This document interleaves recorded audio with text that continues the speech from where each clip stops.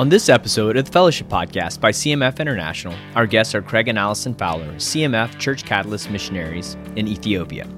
You'll hear about what it is like to be a family on mission, about the importance of having a learner's mindset and long-term perspective as a missionary, and the fact that you will always miss 100% of the shots you don't take. Take a risk for Jesus. I'm your host, Jake Moore. Welcome to the Fellowship.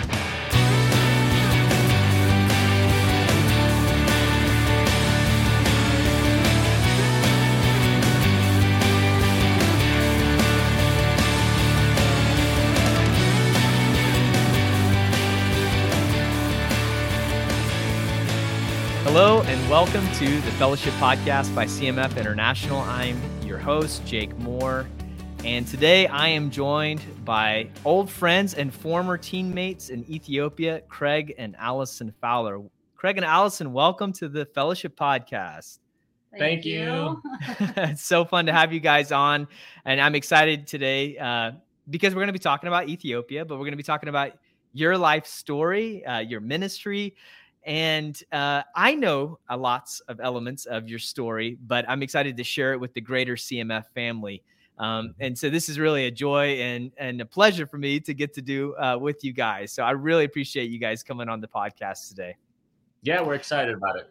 Yeah, it's so cool. And it's fascinating to me that I can get connected with you guys for this podcast via the internet, and that it facilitates me talking to you with whether you're in Ethiopia or here in the United States in another part of the United States. It's really a joy to be able to do this, even if we can't be next to each other right in the room. So I know you guys, but for the greater CMF family, it'd be so, I think, helpful to know a little bit about your family. It's not just you guys in Ethiopia. How long have you been in Ethiopia? And tell us a little bit about your kids. All right. We've been in Ethiopia over 16 years now, and we have 3 kids. Zane, who's about to turn 21, and he's studying nursing in Illinois. And then we have Ezra, who's a senior in high school, and Anna, who's a sophomore in high school. And they both go to Rift Valley Academy in Kenya. In Kenya, the neighbor of Ethiopia. And you guys are currently on the Church Catalyst team in Ethiopia. Yeah. Give us a real quick overview of what the ministry of the Church Catalyst team for CMF looks like in Ethiopia. What are some of the things you all are doing? Yeah, we do primarily 2 different ministries or activities, kind of big categories, 2.5, we'll say. We do church planting. We're a church planting team. That's our primary ministry. And along with that, we do leadership training, so training church leaders. There's an urban poor component, which one of our teammates focuses on, but even she does a lot of the church leadership training. She teaches in a Bible college. So if you want to put it in a real short, we're church planters and we train church leaders. That's what we do. That's awesome. That's really cool. And so running alongside that, you also have some development projects that are going on as well, correct? Yeah. So in the past, when I served and when you guys started, for a long time, we were a health NGO, nonprofit. But what's it morphed into now? Yeah, we do a little bit of health still, but our primary other development ministry is water. We dig water wells, and so that's. We do that in conjunction with our church planting. So we think of it as part of our church planting efforts, but we do water development. Yeah. So it's with that a little bit, basic health and hygiene education, but it's a good way to build relationships with people in conjunction with the church planting. Yeah. Like in the communities where you're drilling the wells, you're also putting on these public health classes of sorts. Yes. Yeah. Yes. Yeah. And, in the case of like the prison ministry, we have a prison ministry now, which we'll maybe get into later, but we do a water project that got us the relationship with the prison in the first place. So that's what I mean. We use the water in lots of different ways, but basically to connect with communities in order to be able to do church planting in those communities. Man, that's so cool. Yeah, no, I think it's genuinely exciting, and it's neat to see the ways that God continues to work through the development side of the work to really expand the church side of the work, the spiritual activities that CMF is a part of there in Ethiopia. Yeah. Well, so 16 years. I mean, that's a phenomenal amount of time. You guys are getting up there with kind of a few handful select people within CMF who, that's my kind way of saying you're getting really freaking old. No. There aren't tons of CMF missionaries that serve multiple terms like you all for various reasons. People choose to keep it within a 1 term or 2 term framework. So 16 years, there's a lot of different directions that I want to take our time together. But before we talk through like maybe the 16 years of ministry, I'd love to know a little bit of your backstory before that. Like, how in the world did you guys connect up with CMF? How in the world did you pick Ethiopia of all places? So I'd love to hear a little bit about that. Craig, I know that you are not born on you weren't born on the mainland of the United States, right? So I'd love to hear a little bit even about that too. So let's jump in it from there. Craig, maybe share with us a little bit about your family background and how you even connected up with CMF from there. Yeah, I was born on the mission field. My dad and mom were missionaries in Puerto Rico. So I grew up till I was 10 in Puerto Rico. My dad started the chaplaincy system in the prisons in Puerto Rico. So cool. And then I moved to Oregon after that. Played a lot of soccer, always interested in missions, and did a lot of different missions type programs. Did stuff with YWAM. To Mexico. So I stayed interested in missions. And I had a strong interest in missions all the way through, even into college. As a matter of fact, when I met Allison, that was one of the first things I talked to her about was, if we're going to go any further with our relationship, this wasn't very long into it. I said, I'm interested in missions. Are you ready for that? And she said, sure. Yeah, and she was down, huh? She was down with it. After college, she can talk about her experience, but after college, we did actually during college, I did a reach internship in Chile. And then that was 1 year. And then the next year I also did a reach internship in Chile, but it was after we had gotten married. We got married on a Monday, and about a week later we were at PDO, pre-departure orientation for reach. So for a honeymoon, we did a reach internship in Chile. That is so ridiculous. Your honeymoon. 1, 2, it's super weird that you guys got married on a Monday, but I think that's kind of classic Craig and Allison. And I hope people will come away from this podcast realizing that you guys are very unique people, and so unique you decide to get married on a Monday. That is awesome. Monday morning. You guys start the week off right. Let's get married. So that was Monday morning of that week. And then literally Thursday, you are in Indianapolis at the Benedict Inn to go do the reach internship. We actually did take a real honeymoon first. We went to Florida. Yeah, maybe about a week later. Yeah. So the next week we were at reach.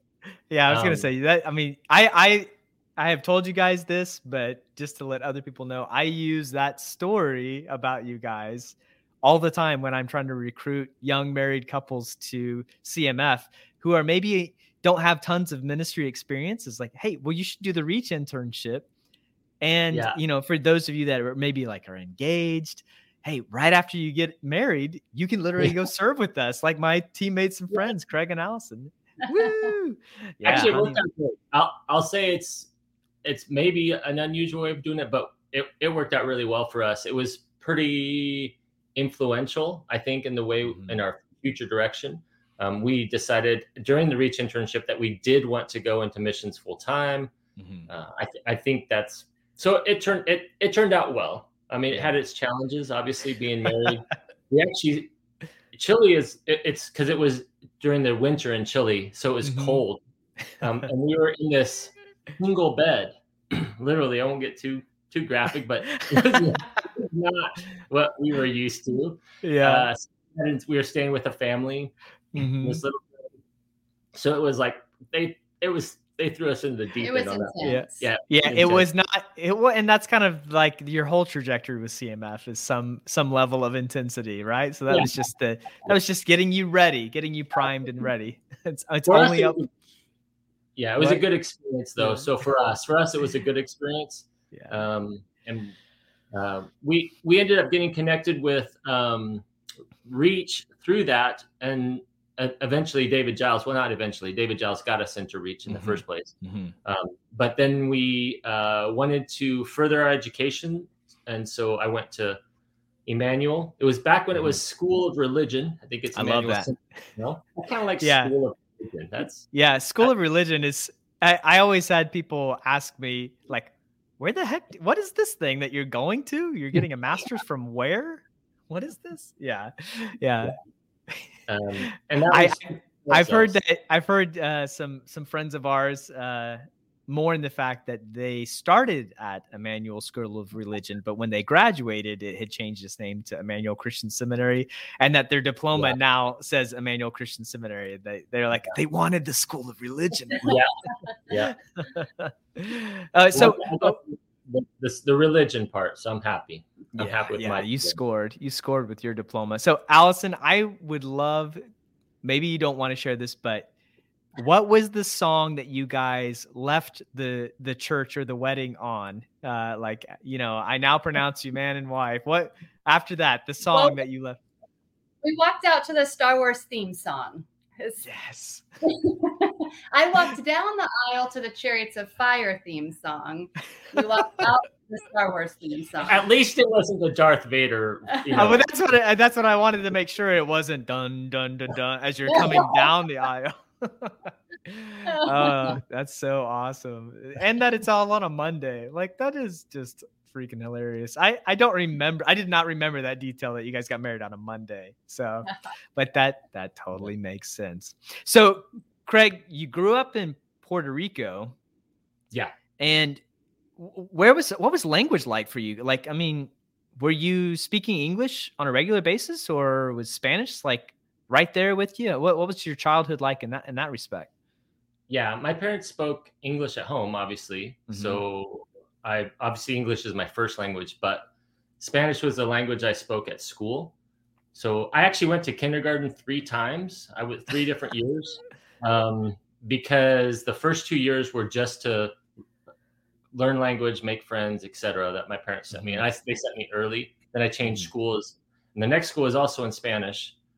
So the first few years of my school was in Spanish. So I still speak Spanish, which is kind of useless in Ethiopia, but it's useless in Ethiopia, but you have kind of that TCK heart where your language even is divided. And what is your heart language? I mean, to put so much of your childhood really framed out within a Spanish speaking context is really interesting for sure. Yeah. So even that carried over, if I remember, like junior high school, like the soccer teams you played on, right? Yes, I left Puerto Rico when I was 10, so I probably would have forgotten most of my Spanish, honestly. I don't know, but I ended up playing soccer on a lot of teams in Oregon and a lot of Hispanic teams, and I played on several teams where I was the only native English speaker, so that really helped my Spanish to stay. So actually, my Spanish is more Mexican now than it is Puerto Rican. It's morphed. It sounds a little more Mexican, and the vocabulary is more Mexican because that's the guys I played with were Mexican. But your cuss words are more Mexican. They are. That's great.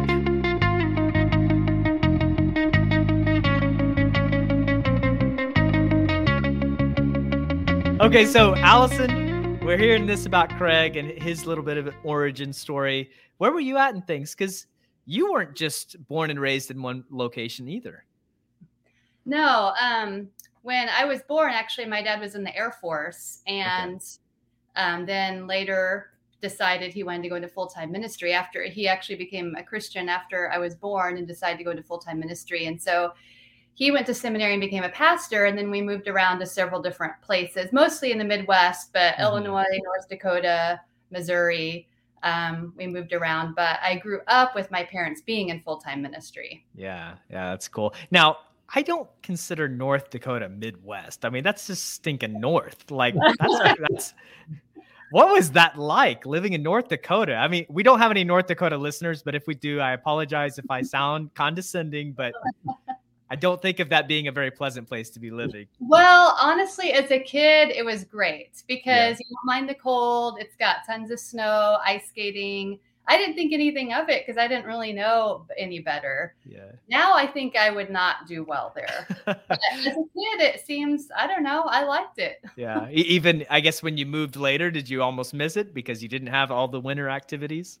Yeah, like when we moved to Illinois, I remember getting really bad headaches from the humidity, and now I can't stand not having humidity. Like I love humidity. So, you just kind of whatever you get used to at different points. But I did feel like there were fewer outdoor activities to do in Illinois. Strangely. Yeah, that's really funny. Yeah, it's so random. But it was the cold that I guess drew you outside in North Dakota. It wasn't like it was beautiful weather, and that's why you wanted to go play. That's funny. So then you guys both ended up going to college at the same college in Illinois. What was that college? We both went to Greenville College, which is Greenville University now. But yeah, in Greenville, Illinois. And what was the idea behind that? Was it because you're coming from different parts of the United States, different backgrounds? What drew you to that school particularly? Well, for me, at that time, my family lived in Missouri, just outside of St. Louis, and my sister had gone to Greenville. And when I would go and visit her there, I just thought this is awesome because I would be a high schooler going to visit my, sister in college and see all the fun she was having. So I probably ended up there more because I had some experience there while I was in high school. And so, Craig, what got you to Greenville then? Soccer and a connection to one of the professors, or two of the professors actually at Greenville College had been in Puerto Rico. Really? And so my family would stay connected with them. And actually my best friend in Puerto Rico, Alex Schmidt, was their son. And so he was my same age. So I ended up getting connected that way. And it was really soccer. The coach recruited me. So. Yeah, that's cool. That's really interesting. Yeah, I mean, coming from Oregon, I just don't think that there's generally that many natural connections for people to make it to Greenville University in Illinois to go to school. So, okay, you're on this mission track. You're not thinking anything but soccer and missions. Allison's doing her own thing. How in the world did you guys meet? Like, where did the connection come? I mean, I know it's a small school, but where did the connection initially begin? We're breaking the rules. That's how. I guess we met through some friends. Are you guys the same? Were you the same year at Greenville? No, I'm a year ahead of him. Okay. So I've been there a couple years, actually kind of in and out a little bit, and then he played soccer, and the Greenville had just several years before that started a women's soccer team, and I had never played. I've always been more into running and track, but I thought, oh, what the heck? Some of my friends are playing. I'll just play just for fun and see. And I wasn't ever very good. I could run up and down the field, but I couldn't ever control the ball. But anyway, the men's and women's teams. Look at her go. But the men's and women's teams would kind of be out in practice at the same time, and I noticed Craig at some point across the field. Now, what did you notice about Craig? What was it? Was it his hair? What was it that you're like, hey, what is this? It might have been the blonde flowing mullet, maybe initially. He had a lot. Craig had a lot of hair at that time, right? Long flowing blonde mullet. Yeah, that's pretty hard to miss. That's funny. Okay, so you guys start kind of dating. You're kind of interested in each other. You're out playing soccer, causing trouble at Greenville University. At what point was faith always a very key aspect of your lives at that point, or was it kind of a periphery thing? And at what point did missions and then also CMF come on your radar too? I mean, Craig, I know you're at TCK. Allison, you grew up in the church, but was faith a genuine part of your life at that point? And was missions a genuine part of your life at that point? For me, yeah, faith was. Throughout my summers in college, I worked at a Christian camp. And I think it was at that point when I decided that ministry, not necessarily missions at that point, but ministry in general, as full-time ministry, was something I was interested in moving towards. And soon after I had been feeling that way is when Craig and I met, and he was like, oh, I want to be a missionary. So if you're not interested, then step off. Yeah. And I said, well, I am interested in full-time ministry. Missions is something I haven't thought a whole lot about, but I'm definitely interested in exploring that. So, but I would say that, yeah, throughout college, faith was a big part of my life. That's cool. That's cool. And same for you, Craig. I mean, you said that when you guys started dating, yeah, missions was on track, but even going to Greenville, you're taking your walk with Jesus pretty serious. Yes. Yeah. And obviously I was interested even in missions at that point, enough to hit her up with an awkward question. I mean, that's not typical on your first date to say to somebody. Yeah. So yeah, definitely. So Greenville University, I have never had the pleasure of visiting. Someday I need to see your old stomping grounds, but it also isn't typically on the radar for CMF mobilization and recruitment. So where did the connection or the jump for you guys? You shared about the Reach experience and how it was formative for you, Craig, as a single, and then for you all as a couple. But where in the world did the connection to CMF come through? How did that work?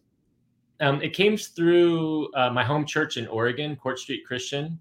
Okay. And so Court Street, and I had talked to Court Street about doing an internship of some kind or getting involved in missions. And I have a long history with Court Street.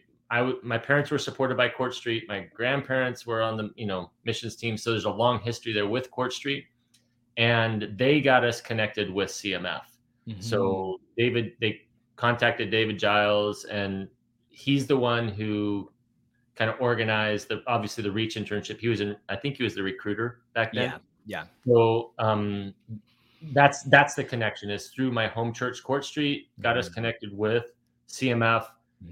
I did the Reach internship, and at that point we were in the CMF system. Yes, so, yeah, you're in the sites as people that we want to recruit to long-term service. So from there, then, Allison, had you had any international experience, or was that why, as a married couple, you guys were like, oh, we need to basically, as our honeymoon, go and do Reach? The only thing I had done was a missions trip to Mexico.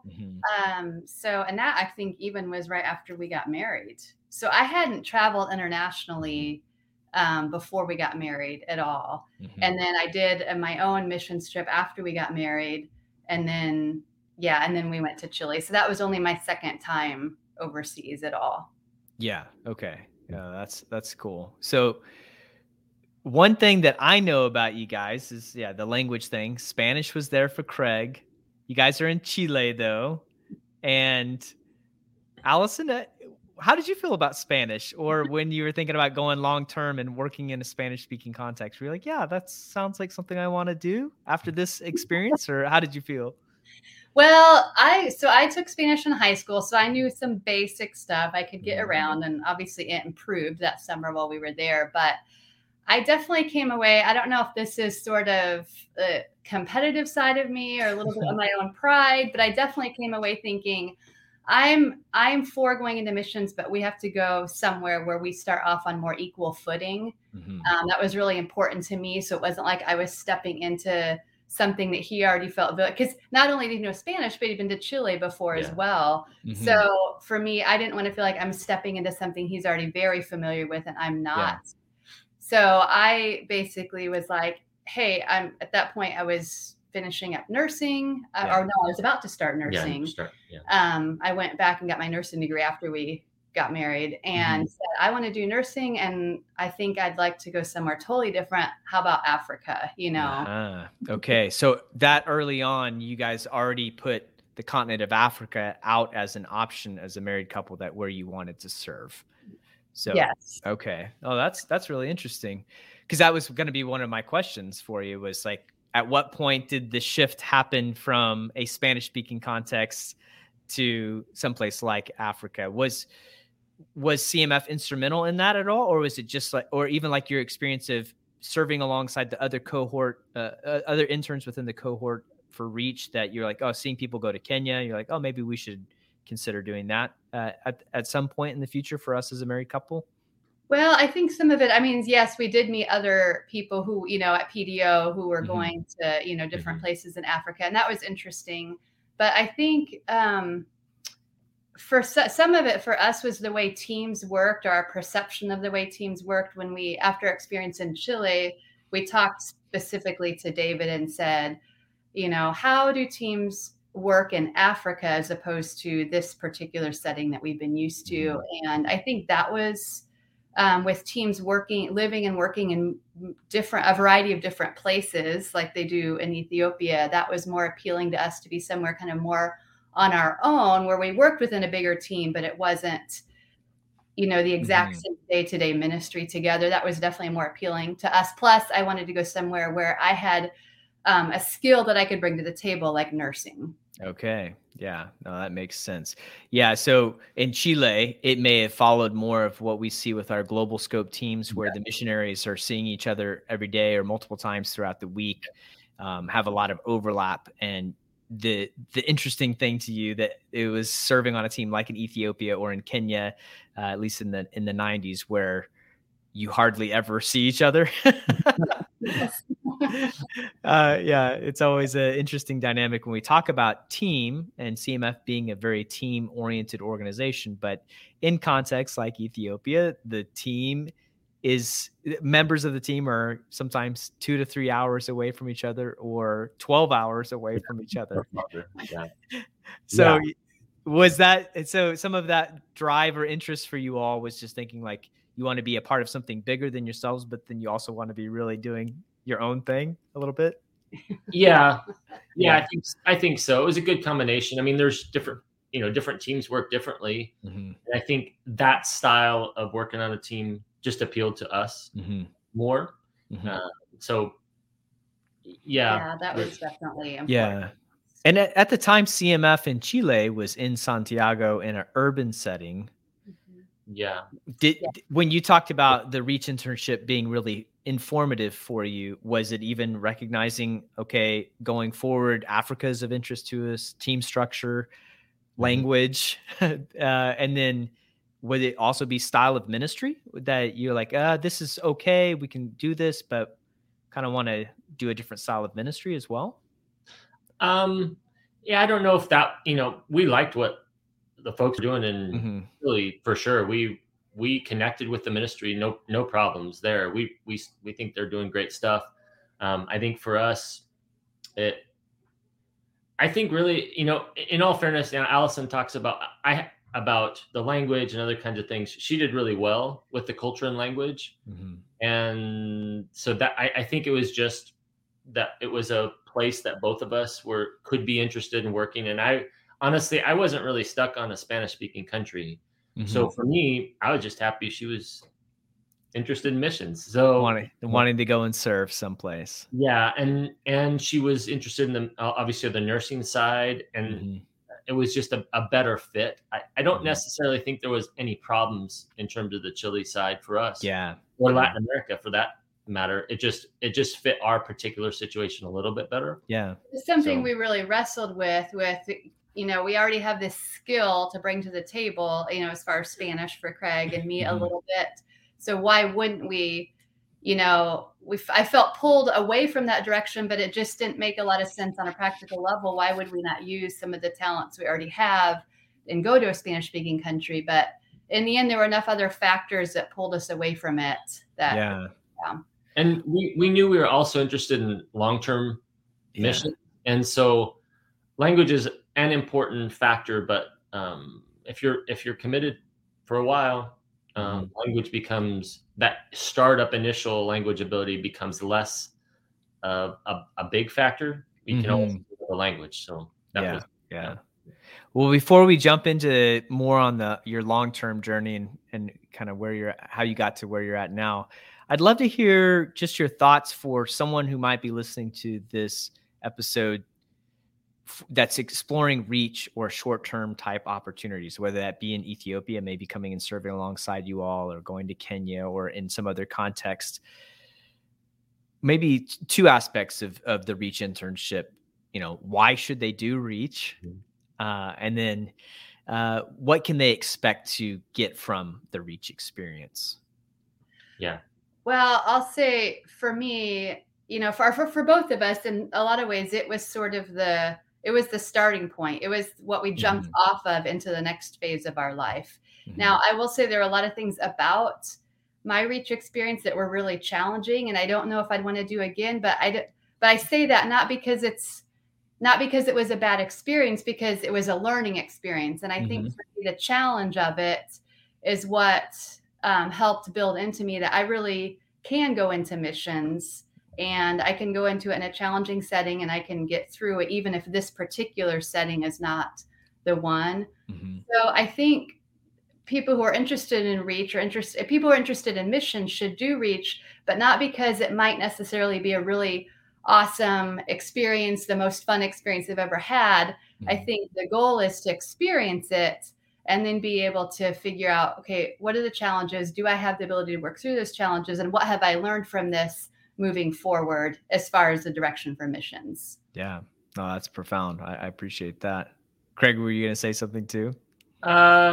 Yeah, just also another thing that Reach does is get you into the culture of missions, which sounds kind of a weird thing to say, but missionaries are involved in lots of different cultures, and CMF culture is one of them. And it's not good or bad. Honestly, it's just a factor that it gets your foot in the door. It's like any other company, I guess, having experience working and operating within the system is really good. And I think it's also a time where you can keep lots of options open and in mind, but you can explore one specific one with the idea that you're also looking at a lot of different possibilities into the future. So I think that's kind of one of the hidden positives of Reach internships is understanding the culture of CMF, also understanding, like, getting a little bit of taste of fundraising. Fundraising is some people like it, some people don't, but it's kind of a factor in missions, and so you get a lot of experience with a lot of variety of things, which are skills that'll help you in missions in the future. Yeah, no, I agree with all those points. And one thing that I talk a lot about with people that we're trying to recruit towards the Reach internship or the exchange internship is this idea of the learner's mindset, and that it's a learning experience. So learning how to do support raising, fundraising, learning how to be in another culture, or learning about CMF culture are key things that we want our interns to be taking away from their summer or semester experience. I love that.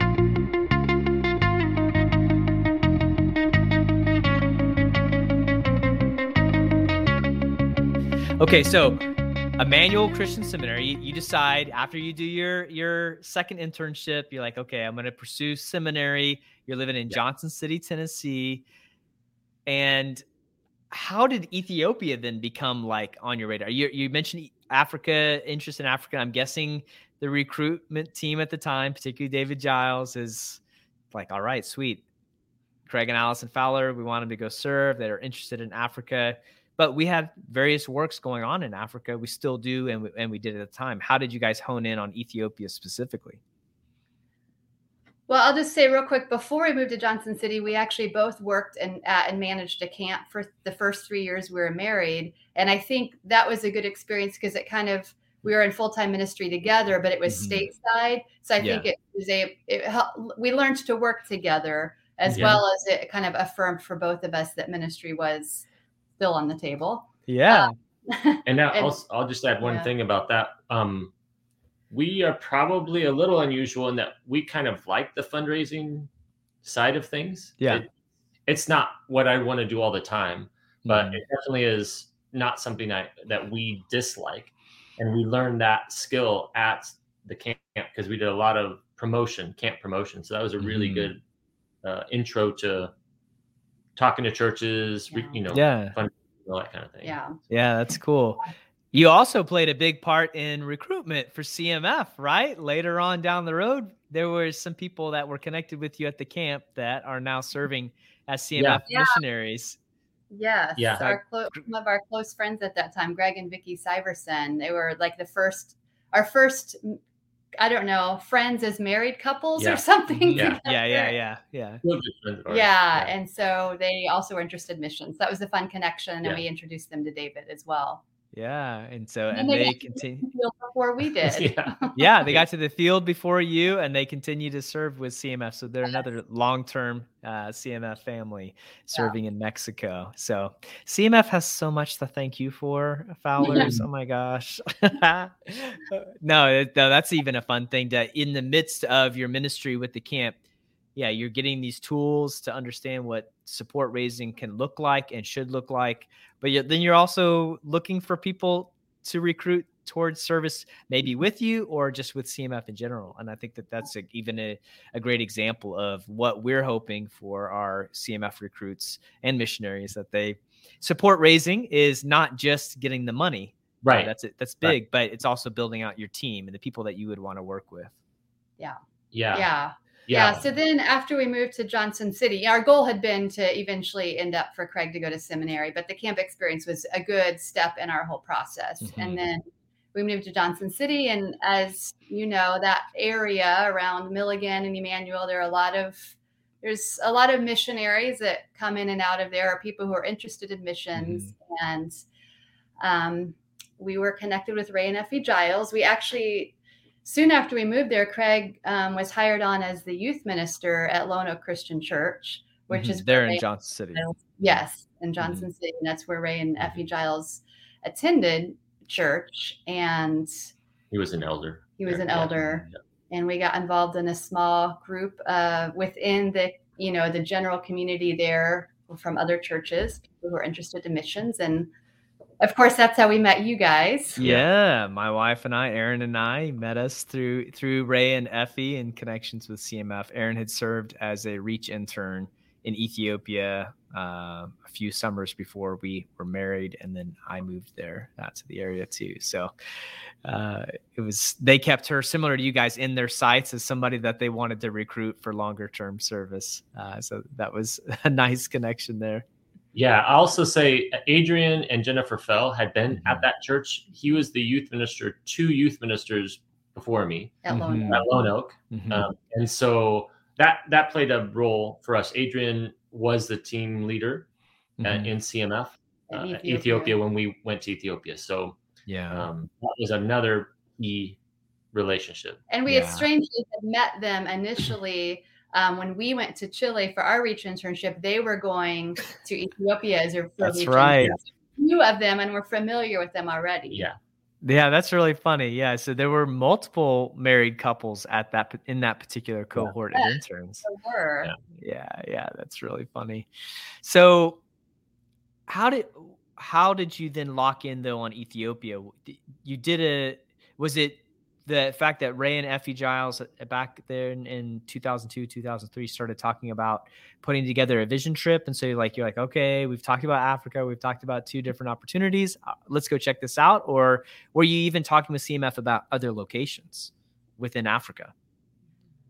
I don't remember talking about too many other locations in Africa. I think that initial connection with Ray and Effie, and then, as you mentioned, them putting together this vision trip, the timing fit well for us because Craig we could see sort of, he was a couple years into seminary, and we could kind of see the end in sight within a couple of years. And so in our minds, it was time to really start thinking and being serious about it. And so that timing coincided really well with meeting up with Ray and Effie and then putting together a vision trip from, multiple ones of us to go visit Ethiopia and see what the need there and how we could fit in. I had the honor of being on that trip with you guys, Erin and I, as a young married couple, getting to be on that trip. And it was, transformative for us to be on that and kind of honing our calling and where we were going to go and serve as well. Because we were on a trajectory trajectory similar to you all to the mission field, but didn't quite know where. We're kind of just generally open to ways in which we could serve. And so that it's so interesting to me to think of that trip being so formative for you all and for us, as well as for some of our other folks serving in other locations. And of course, spending time with Ray and Effie Giles, former CMF missionaries to Ethiopia. They were also extremely influential on our walk, but also even just on our calling to Ethiopia itself. Yeah. I think was Steve on that trip? Steve Lamero. Yeah. Yes, he was.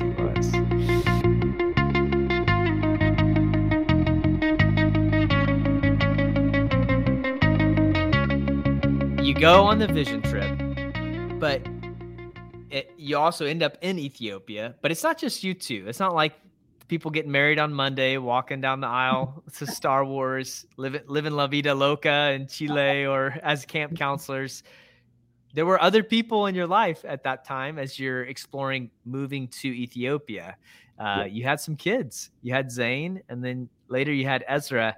How did that fit into the mix? Like, were you guys nervous about that? Did you have some family pressure at all? Like, hey, don't take the grandbabies away? Or where did family fit, and how did that dynamic with kiddos fit as well into this movement to the field?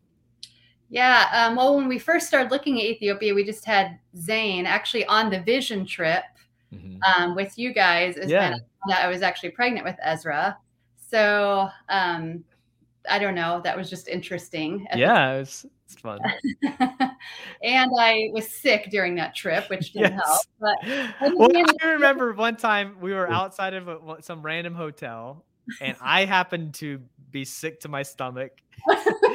And I went to the bathroom, which are disgusting in Ethiopia anyway. And then met you in the outdoor hallway area, and you had been sick to your stomach as well. Yes. And I was like, oh, hey, kindred spirits, what did you eat? Oh man, that was rough. Something we ate.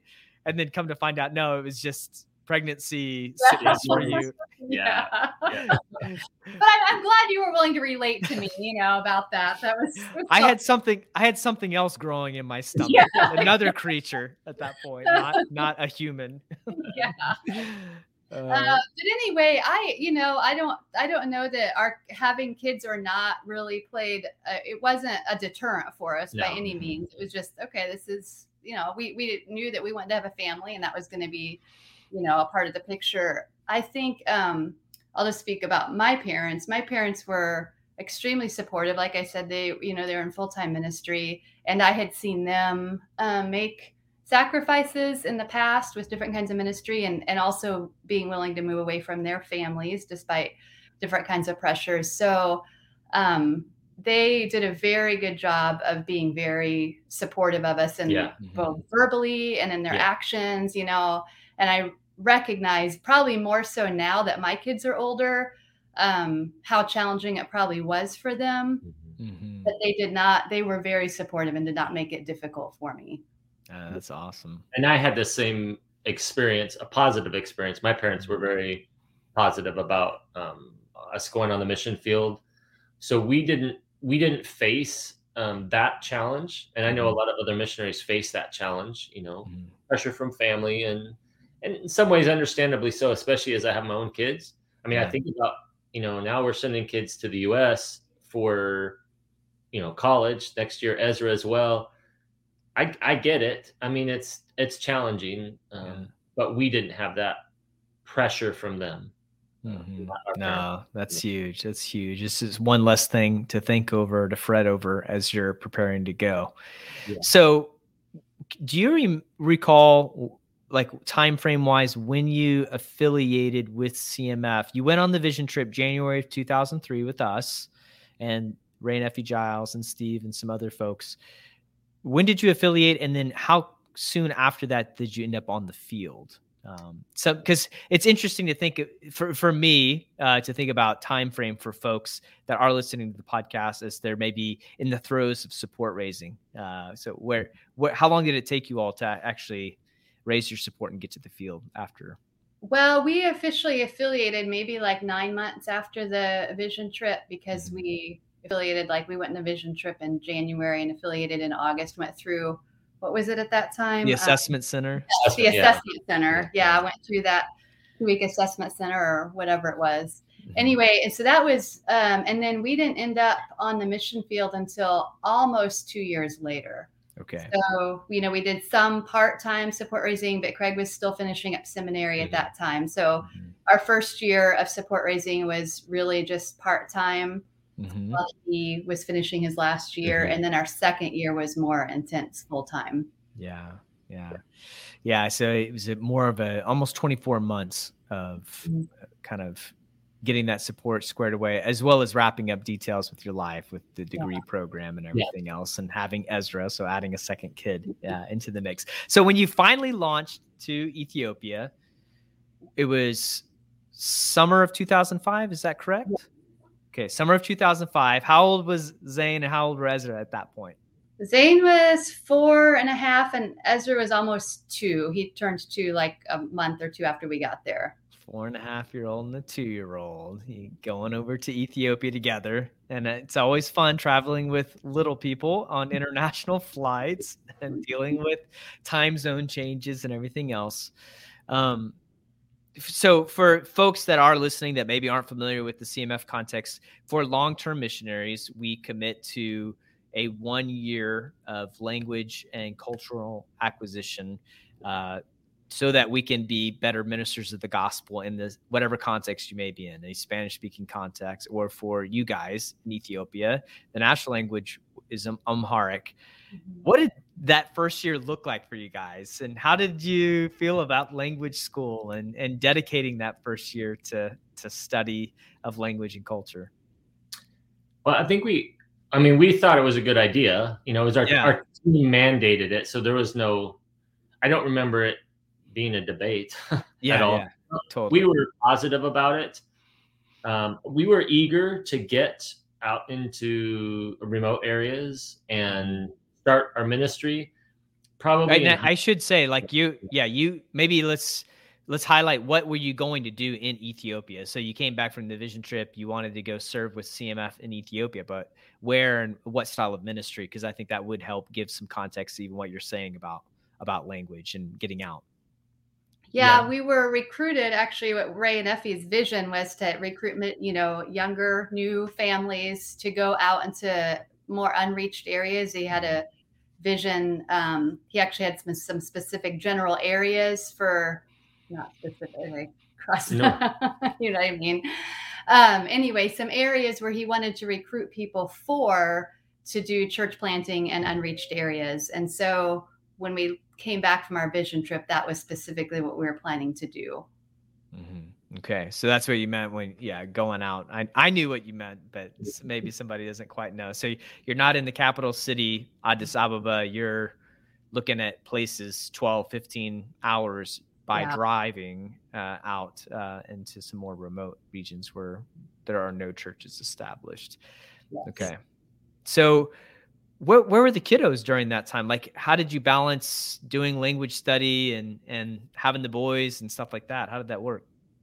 Well, let me just, one thing I think that's important to recognize too, in terms of the question, I'll answer your question eventually, but is that I think some of it depends on how you look at what your kids are doing, in terms of how difficult or not difficult it becomes. We always viewed our kids as missionaries as well as us. So we weren't taking our kids along with us on the mission field.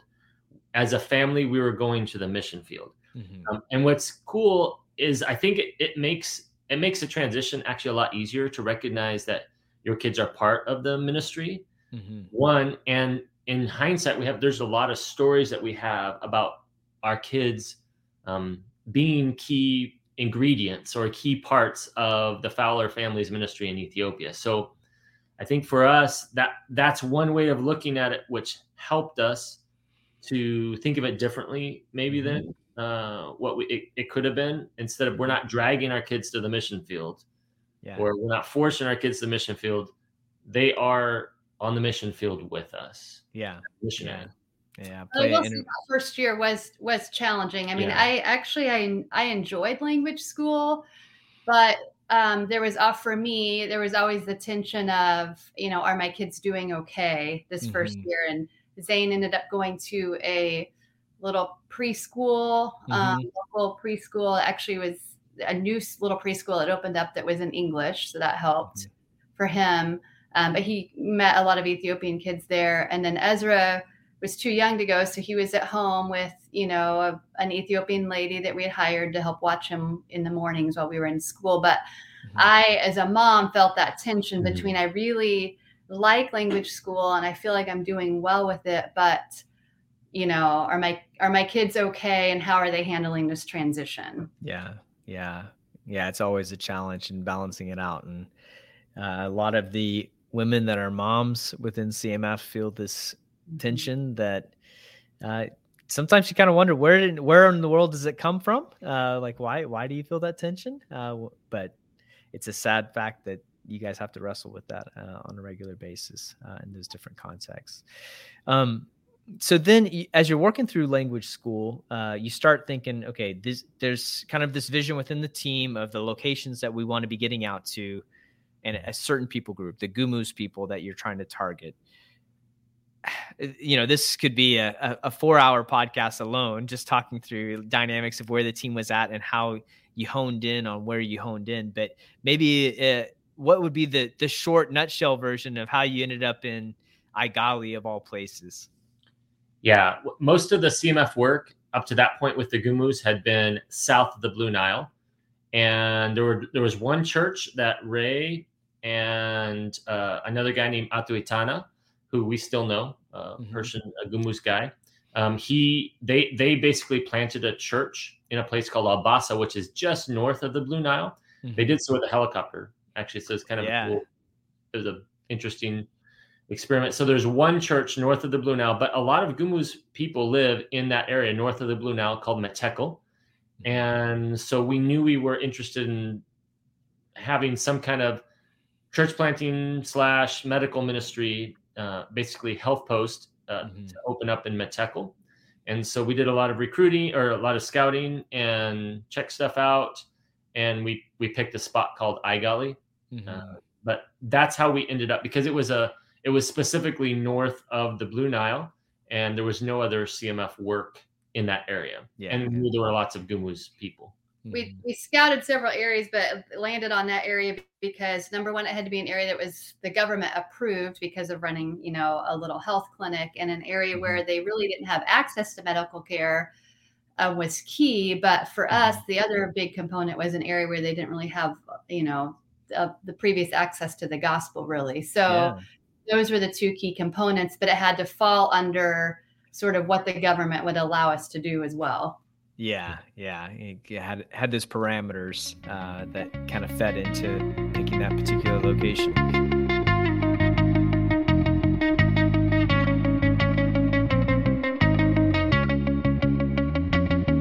And so we're talking dirt roads, gravel roads. I mean, there's a little bit of asphalt on the way out to that location, but for a while you drive and it's hours and hours on gravel roads, rough gravel roads.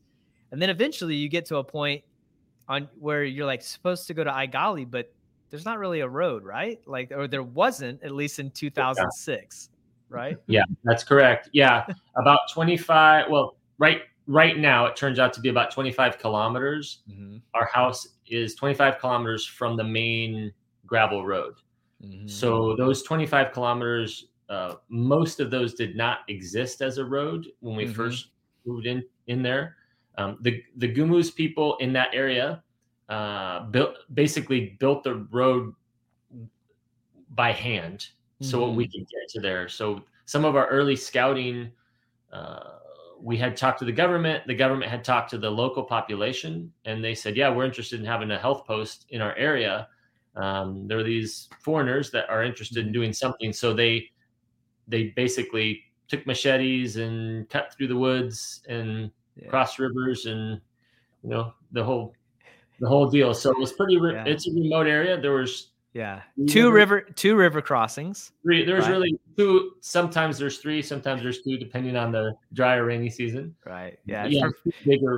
Two good sized rivers. Yeah, that are always flowing. Yeah, I think that's some folks that don't know much about Ethiopia. Ethiopia has really two significant seasons: a dry season where it's just dusty, and then the rainy season, which is the other half of the year, and it's just muddy all the time. And so that's why you're saying sometimes there's three rivers, just because half of the year there's another river thrown in there because of rain and mud.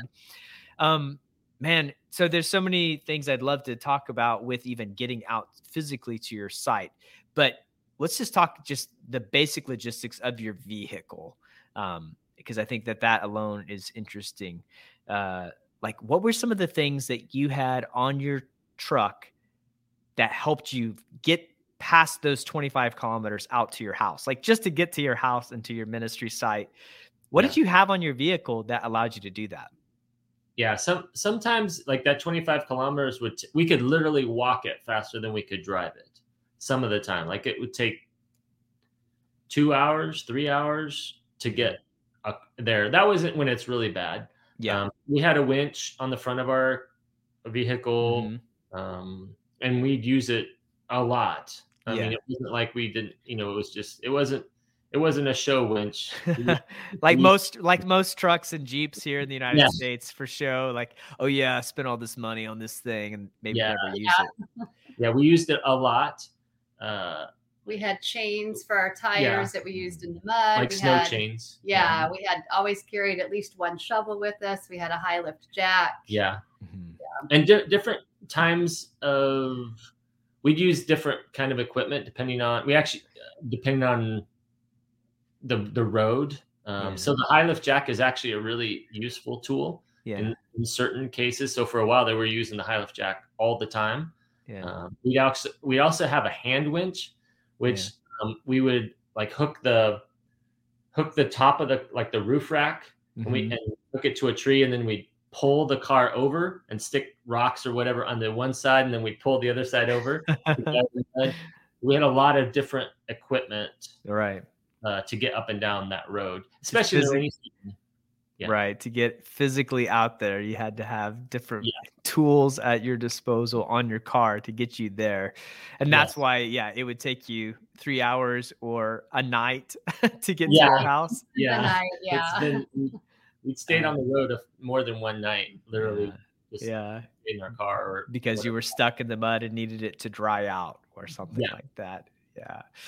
That's quite different than a number of our other teams and the context in which they serve, for sure. And so then what would that look like then in the rainy season, though, as you're driving this 25 kilometers out to this location where you're doing ministry? I mean, are you staying there, or is this like every other day you're driving in and out and doing the 2 or 3 hours, like rainy season?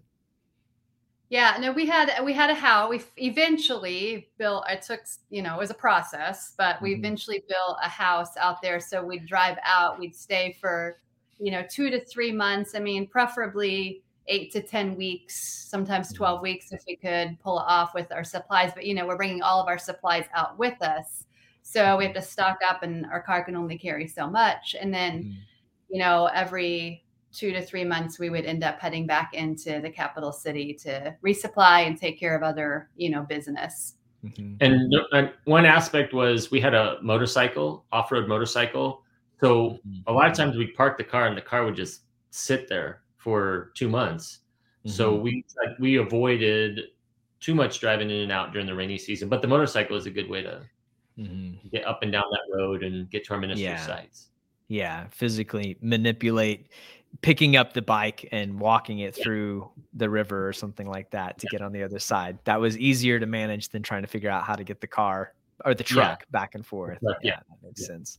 But then dry season, once things did dry out, you could drive in and out on your road, even in those earlier stages, like in an hour, usually. You wouldn't get stuck usually. Usually about an hour. Yeah, about an hour. 25 kilometers at an hour's pace. That's pretty rough still. Okay, so what you like pick the site, you pick the location. of course, you get the government approval in order to do that. How did you start ministry? Like, how did you start connecting with people? I mean, it sounds like they were very receptive to you coming into the community, but it was probably the health post that was the driving force on that. It's like, whoa, we are actually going to get just basic healthcare in our location. But outside of that, like, how did you start making connections in the community? Well, so just even, anything we had to build out there, everything that came out had to be brought either in our car or on the top of the car. Mm-hmm. So it was very challenging to get anything out there, even medicine or even supplies to build the clinic. So initially we started off just doing basic medical care on, a bench under a tree. And those were our very first connections with people. Other than, people would come and just watch us. We would camp off and on for a while as we're getting our house built and all that. So the connections would come just out of curiosity on the part of the Gumus, as well as they knew we were there to, do medical care. And so for the first year, roughly, we did medical care, just very basic on a bench under a tree. But those initial connections were really key in where we went later with church planting. It wasn't really very difficult to make connections. We were the only, we're the only white people in the county for sure. So we were naturally an attraction. So we lived in a tent for the first, 6 months, off and on. Mm-hmm. And so people would just come and watch us be alive. Because there's no TVs. There's no, this is before the age of smartphones or anything. Like, literally, they just want to see what these people from another part of the world, from the United States, are doing and living here. So connecting with people is not difficult. As a matter of fact, the first words I learned in Gumus were, "Can you leave us alone, please?" That's not your classic missionary words, but literally it was, for as long as it was light and we were alive and doing stuff out in, outside of our tent, there would be 5 to 30 people watching us. Yeah. Like, we're talking, you're cooking, you're cleaning. If you need to go to the bathroom, or one of the boys need to go to the bathroom, like, people want to see how does this work, or what's going on under those shorts, because we were between the village and the river. We lived right on a really cool river, and where they got their water. So there'd be people. This path went right by our tent, so we'd kind of be on the hot seat all the time. Another thing in the mix with all this is that we had just had a baby at this time. So Anna was a few weeks old when this was all starting. So that was obviously, other than the boys, a very brand new white baby was extremely attractive to people. Yeah. And not just a white baby, but then she had bright red hair too, right? I mean, so there's like all these different elements. They're like, what is going on? Multicolored family right here. What is happening? Yeah. Eventually, though, one of the ways we connected was we started something called chronological Bible storying. Kind of the next phase of what we're asking about. We would. I worked with evangelists, mostly from the south, from the Yaso area where CMF had been working before. We brought some evangelists who were Gumus. They spoke Gumus, obviously. And we started getting into 11 different Bible storying points. And so those were kind of pre-churches, basically, before our church plants. In some of those places, we didn't actually plant churches in all of those places, but we had 11 different preaching points where we tell a different Bible story every week. And so that was some of the connections were made, in different villages, and then, in the 2-hour walking radius from our house. Yeah. No, it's really interesting. And of course, mirrors totally my ministry as well. Yeah. And I'm very much entwined with all elements of what we're talking about right now.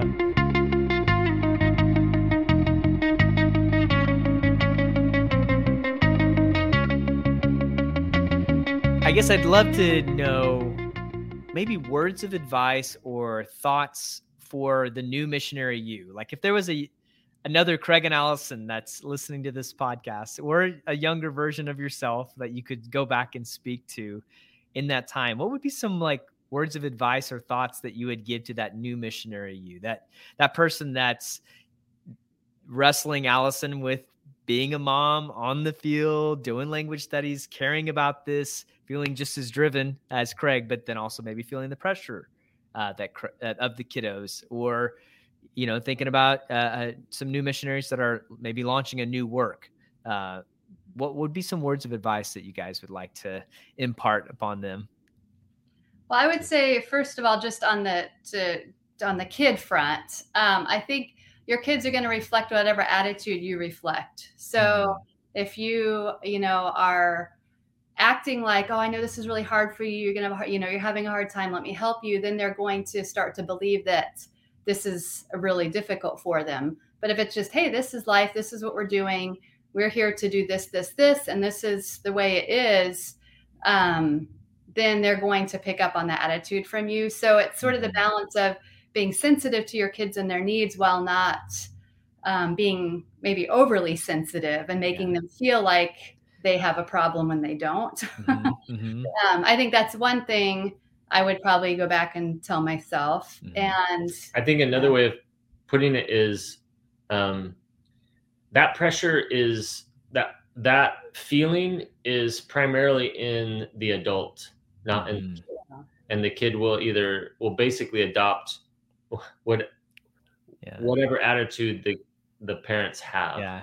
I always tell younger couples that have kids or are hoping to have kids soon, but are wrestling with this missions calling.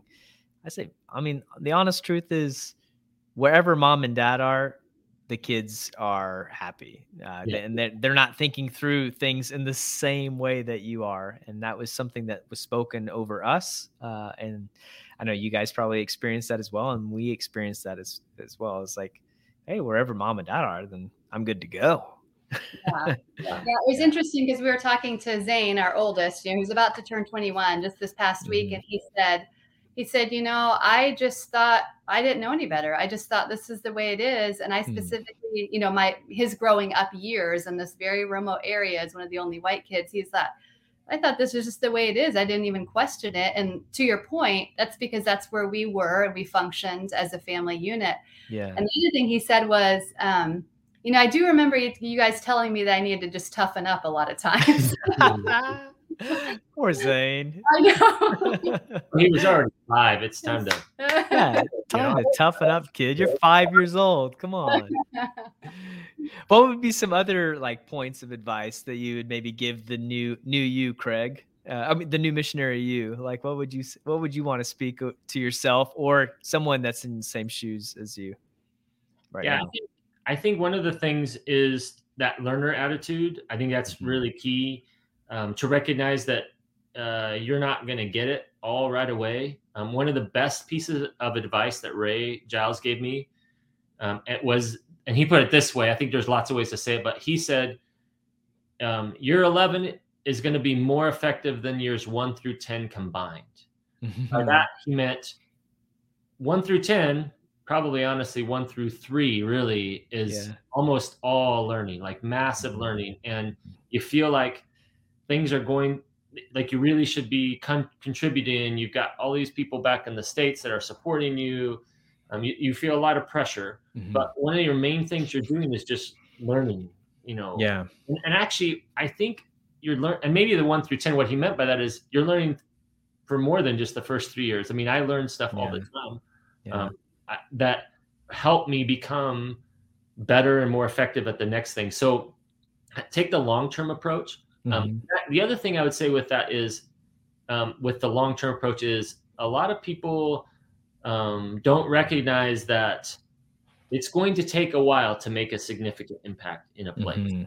Yeah, we definitely have this concept, and I think it's probably a North American mental construct that something needs to be happening within the first week that I'm there. Right. That might be coming out of the short-term missions mindset of like, hey, we painted the orphanage or we put up walls on this house. And so going into a longer term context, that means I should have built 100 houses or 300 people should have come to Christ within the first 6 months of me being on the ground.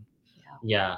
And also to recognize that it's going to take a while. So I would encourage myself, if I were to go back, or someone else like me, to think about missions in a longer term setting. I know that missions is moving away from that a little bit.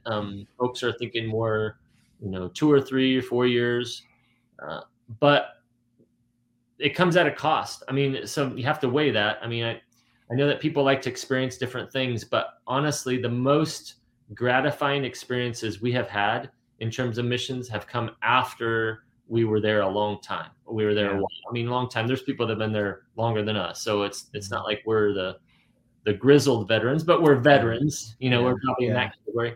But to recognize that you're not missing something by being somewhere a long time. You can only get to some aspects of ministry after being there long enough to have, like for us, we've seen people come, and now there are deacons in our churches that we've planted that grew up with our son Zane. So that's a pretty crazy, fine experience to be somewhere long enough to make a difference. And the things we do now make more difference. Everyday things make more of a difference than what the everyday things we did when we were there 3 years. So I think long term, that's probably that learner's mindset, long-term perspective. I think those are massive for sure. And thinking about, I appreciate you guys sharing that. So you came to Ethiopia, started this new work in the Igali area. How many years did you guys live intentionally down in Igali? Yeah, I mean, your first year or two was there was a lot of back and forth because of the process. No house, house, camping, and the process of trying to get set up. But from our initial connection to that area where we first scouted and made the decision to the time we actually transitioned out of that area full time was about 11 years. Okay, about 11 years, and like you said, Craig, you're able to see the church now that you established in that area, not just one church, multiple churches where deacons, same age as, and young church leaders now that are same age as Zane are taking on these roles at those churches that you guys have the privilege of being a part of and starting. That's really, really cool. And so from there though, okay, 11 years, you transitioned to what? What have you been up to over these last 5 years now? We're still connected with the ministry up in Igali. Right now, it's actually been a while since we've been up there, but that's because of the political situation. Ethiopia is in significant political turmoil. Yeah, we're working on a way to get back up there through maybe the prison ministry, ironically. So anyway, I'm the team leader now. After the fellows left, he was the team leader, so I've become the team leader. We still do church planting, and we still work with the Gumus primarily, but we are involved in another ministry in a place called Asosa. So Asosa is the Gumus state capital, essentially. So we fly back and forth mostly. Sometimes we drive to that area. You're not having to drive off road in the same way. Yeah, it's a much different kind of setting, but it's still in some ways a continuation of our work because we're using evangelists and other folks from ministries we've already been involved in to start new ministries in other places. Our church planting efforts are a little bit different. We've morphed. It's that learning process of what works better. Before we were on site, basically ministering day to day with our evangelists. What we found is because of the relationships, because of the language, because of the culture, our cultural ability, we have the ability to work with multiple teams or groups of evangelists. And so my role has become more of a mentoring role and almost like a pastor of pastors kind of thing. Yes. Yeah. And obviously we're involved in leadership training, other kinds of things as well with lay leaders. But a lot of what we do is work with evangelists in different areas that are planting churches. But we're primarily based, like we transitioned out of Aigali into living in the capital city in Addis Ababa, and Craig's team leader, and I do a lot of like the finance stuff, oversee some of the finance stuff for our team. So we have a base in Addis in order to do that, but then are traveling out on a regular basis. Yeah.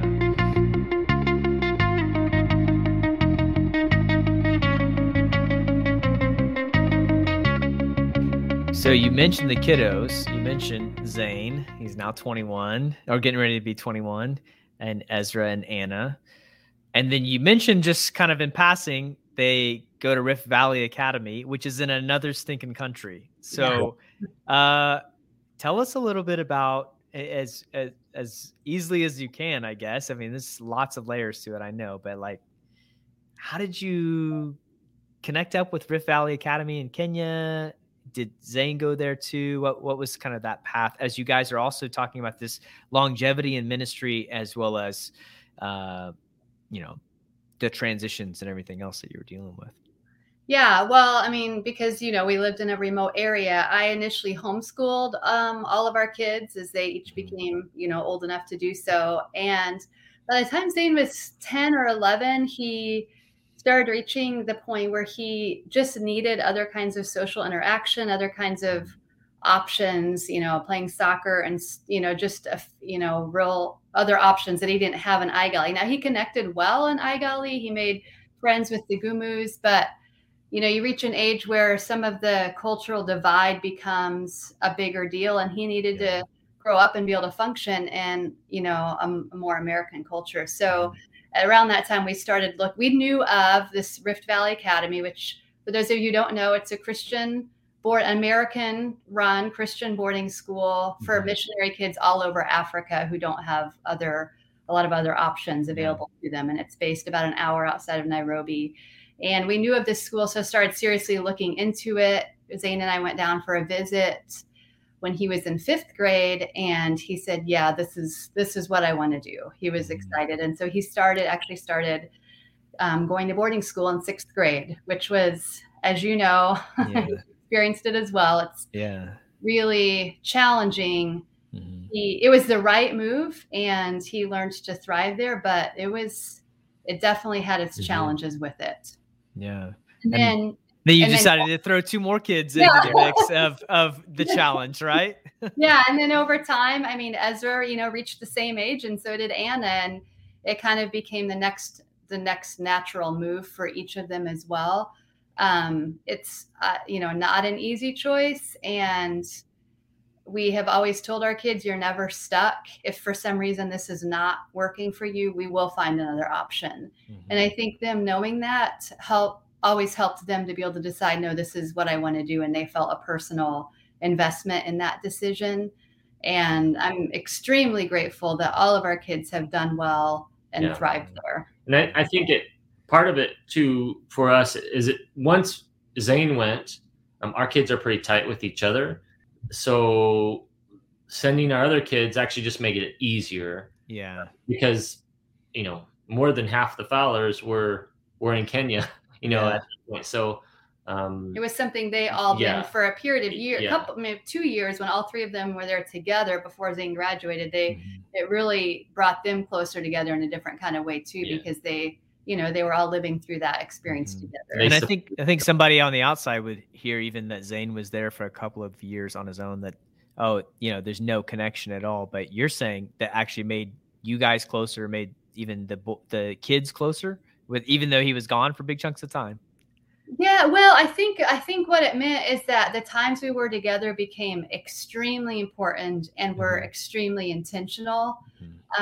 We didn't take anything for granted. And I think that there was something maybe about that mindset that drew us close together. Yeah. We spend a lot of time with our kids. I mean, that's one of the big benefits to living in a remote area is meals a day. Honestly, I probably spent 8 hours a day with my kids. Anna would get on the bike with me, and we'd go to visit sites or, so our family got to spend a lot of time together, even before they went to boarding school. And so I think that that closeness, that opportunity made the boarding school transition easier in a lot of ways. Yeah. Not to say it wasn't without challenges, because, there's always the challenge of when Zane comes home, the family dynamics are different than when Zane's gone, because each child's role changes a little bit in the family, depending, as on who's there and who's not. So there were definitely bumps in the road, and we all learned through that process. We learned, that how to say goodbyes in a better way and how to make those transitions smoother over time. But because we had to work through that process together as a family, it also increased our closeness, I think. Yeah. And now you guys have been straddling this weird world of being empty nesters, but not really empty nesters. With all three kids being in other places in the world, but they're not quite at the ages where they're supposed to be doing that. It's definitely, again, a period of transition.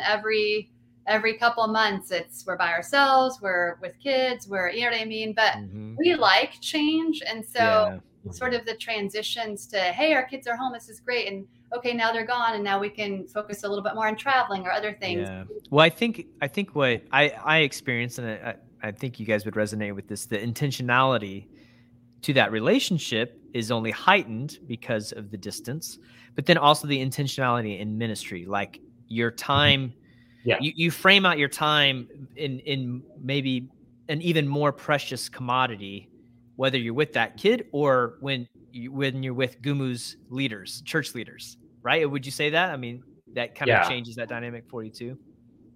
Yeah, our life is very cyclical in that when our kids are home, we operate a certain way. When our kids are not home, we operate in a different way. But actually, our kids enjoy doing the ministry with us. Like going to Asosa, we go there especially when our kids are home. So which is one of our ministry sites, because they enjoy that process of going with us and being a part of that. Even though they didn't grow up there, they enjoy that process working with the Gumu. So it definitely means we're like when they're at school, we are not home most of the time. Allison and I are on the road somewhere, and it makes it so we can be very flexible. It's just, two adults that can do whatever we want to do, and we like to travel and we like to go visit our churches and go to different places. But it does make it very intentional. We have to think intentionally and schedule out our times intentionally. Yeah. Well, I'd love to frame out this last bit of our time, these last few minutes that we're together, with two questions. And that is, what did you mentioned this already, the rhythms for your day, your week, your month, your year kind of look like from a ministry standpoint? I'd love to understand your rhythms for life and ministry. And then what have been, I should say, the life-giving activities or moments that you've had over these last 16 years of service in Ethiopia. So if you could share a little bit about what those cycles or the cycle of ministry has looked like, and then what has been life-giving for you in that, it'd be really insightful for us. Well, I would say for sure one thing that we've learned after being in the mission field for a while is that the cycles are always changing. So I think just being flexible and the kinds of different roles we have done, and the way our ministry has looked, even depending on our team at the time, ministry looks differently. So the cycles are sort of the main thing that's constant is that there are cycles, but what those cycles look are changing. So we've definitely had to adapt and be flexible with how the cycles change. But maybe I don't know if you want to talk about our cycles right now specifically. Our cycles, a lot of our cycle is dependent on our kids when they're home. At this point, actually, I don't even think we spend less time doing ministry when they're home. We just do different kinds of ministry. Yeah, it doesn't sound like it. Yeah, partly because we're fortunate that our kids they're interested they're involved in the ministry. They see themselves as integral parts of the ministry. And I think that helps it so that we don't have to sort of dedicate time only to family instead of ministry. We just have to do certain kinds of ministry that involve more family orientation. So that's probably the biggest cycle in our life. since a lot of our ministry is in other parts of Ethiopia, when our kids are not at school, we try to hit the more difficult places to get, maybe more difficult with all of us. Or Allison also, she does some things down in Tanzania and Kenya with CMF. So we take those opportunities for, when she goes there, I go get on the bike and go to some more remote kind of places that we have church planting that would just have to be less sort of family oriented type ministry. It'd be me just getting into places. So that's probably the key cyclical rhythm is the kids' school set them, I think. Yeah. And so then, okay, looking back over these last 16 years, then that second part of that question is like, what have been the most life-giving aspects to ministry for you in the Ethiopian context? I think one of the things now I would say is seeing fruit from just the past, like you mentioned, having a deacon in the church now who knew Zane when he was younger. I think what's life-giving now is seeing things cycle back through that we wouldn't have known or even expected. Lots of times people can be in ministry for a long time and not always see sort of the end results of what that's going to be. And I think seeing some of the results of years living in another area are now kind of cycling through. I think for me, one of the key things is having sort of some constants in my life. Like, because things are always changing, I have to, in order for ministry to be life-giving to me, I have to have my own constant habits, I guess, that allow for all the flexibility and change going on the outside. If I can be centered and have my own things going on that are life-giving to me, that are true no matter what's happening on the outside, then that allows some of what's going on the outside to then become more life-giving. Yeah. So what are some of your habits? Well, exercise is one of them. Exercise for sure has always been something that for me can be a constant. That now again, it has to change depending on where I'm at and what I'm doing. But exercise and journaling are probably two things that I have been able to keep up throughout all my years in Ethiopia, no matter where I am, but keep me focused with where I'm at. Absolutely. Yeah. Those are both great spiritual disciplines that help you tackle the day, tackle the ministry, tackle whatever issues are going on. For you, Craig, what would you note as some things that have been life-giving over the years? I would say similar to what Allison says, it's those relationships. It's both the relationships with the nationals, but also with the team. And so that's honestly, it's, to be frank, working on a team is not all sunshine. It's not all, there's challenges to it. But I've worked with some really great folks over the years. And some real pills like Jay Moore. But there, honestly, sometimes the challenges in the end turn out to be the parts that bring you together as team, as teammates. So there's a lot of relationships, and it's not just with teammates, but that's also true. To have the history, to work with people that you have a history with over time, and especially if history kind of circles back around, to have those kind of relationships. And like I said, when something difficult happens, at first it can really strain a relationship, but it can also, what we found, we're people who are,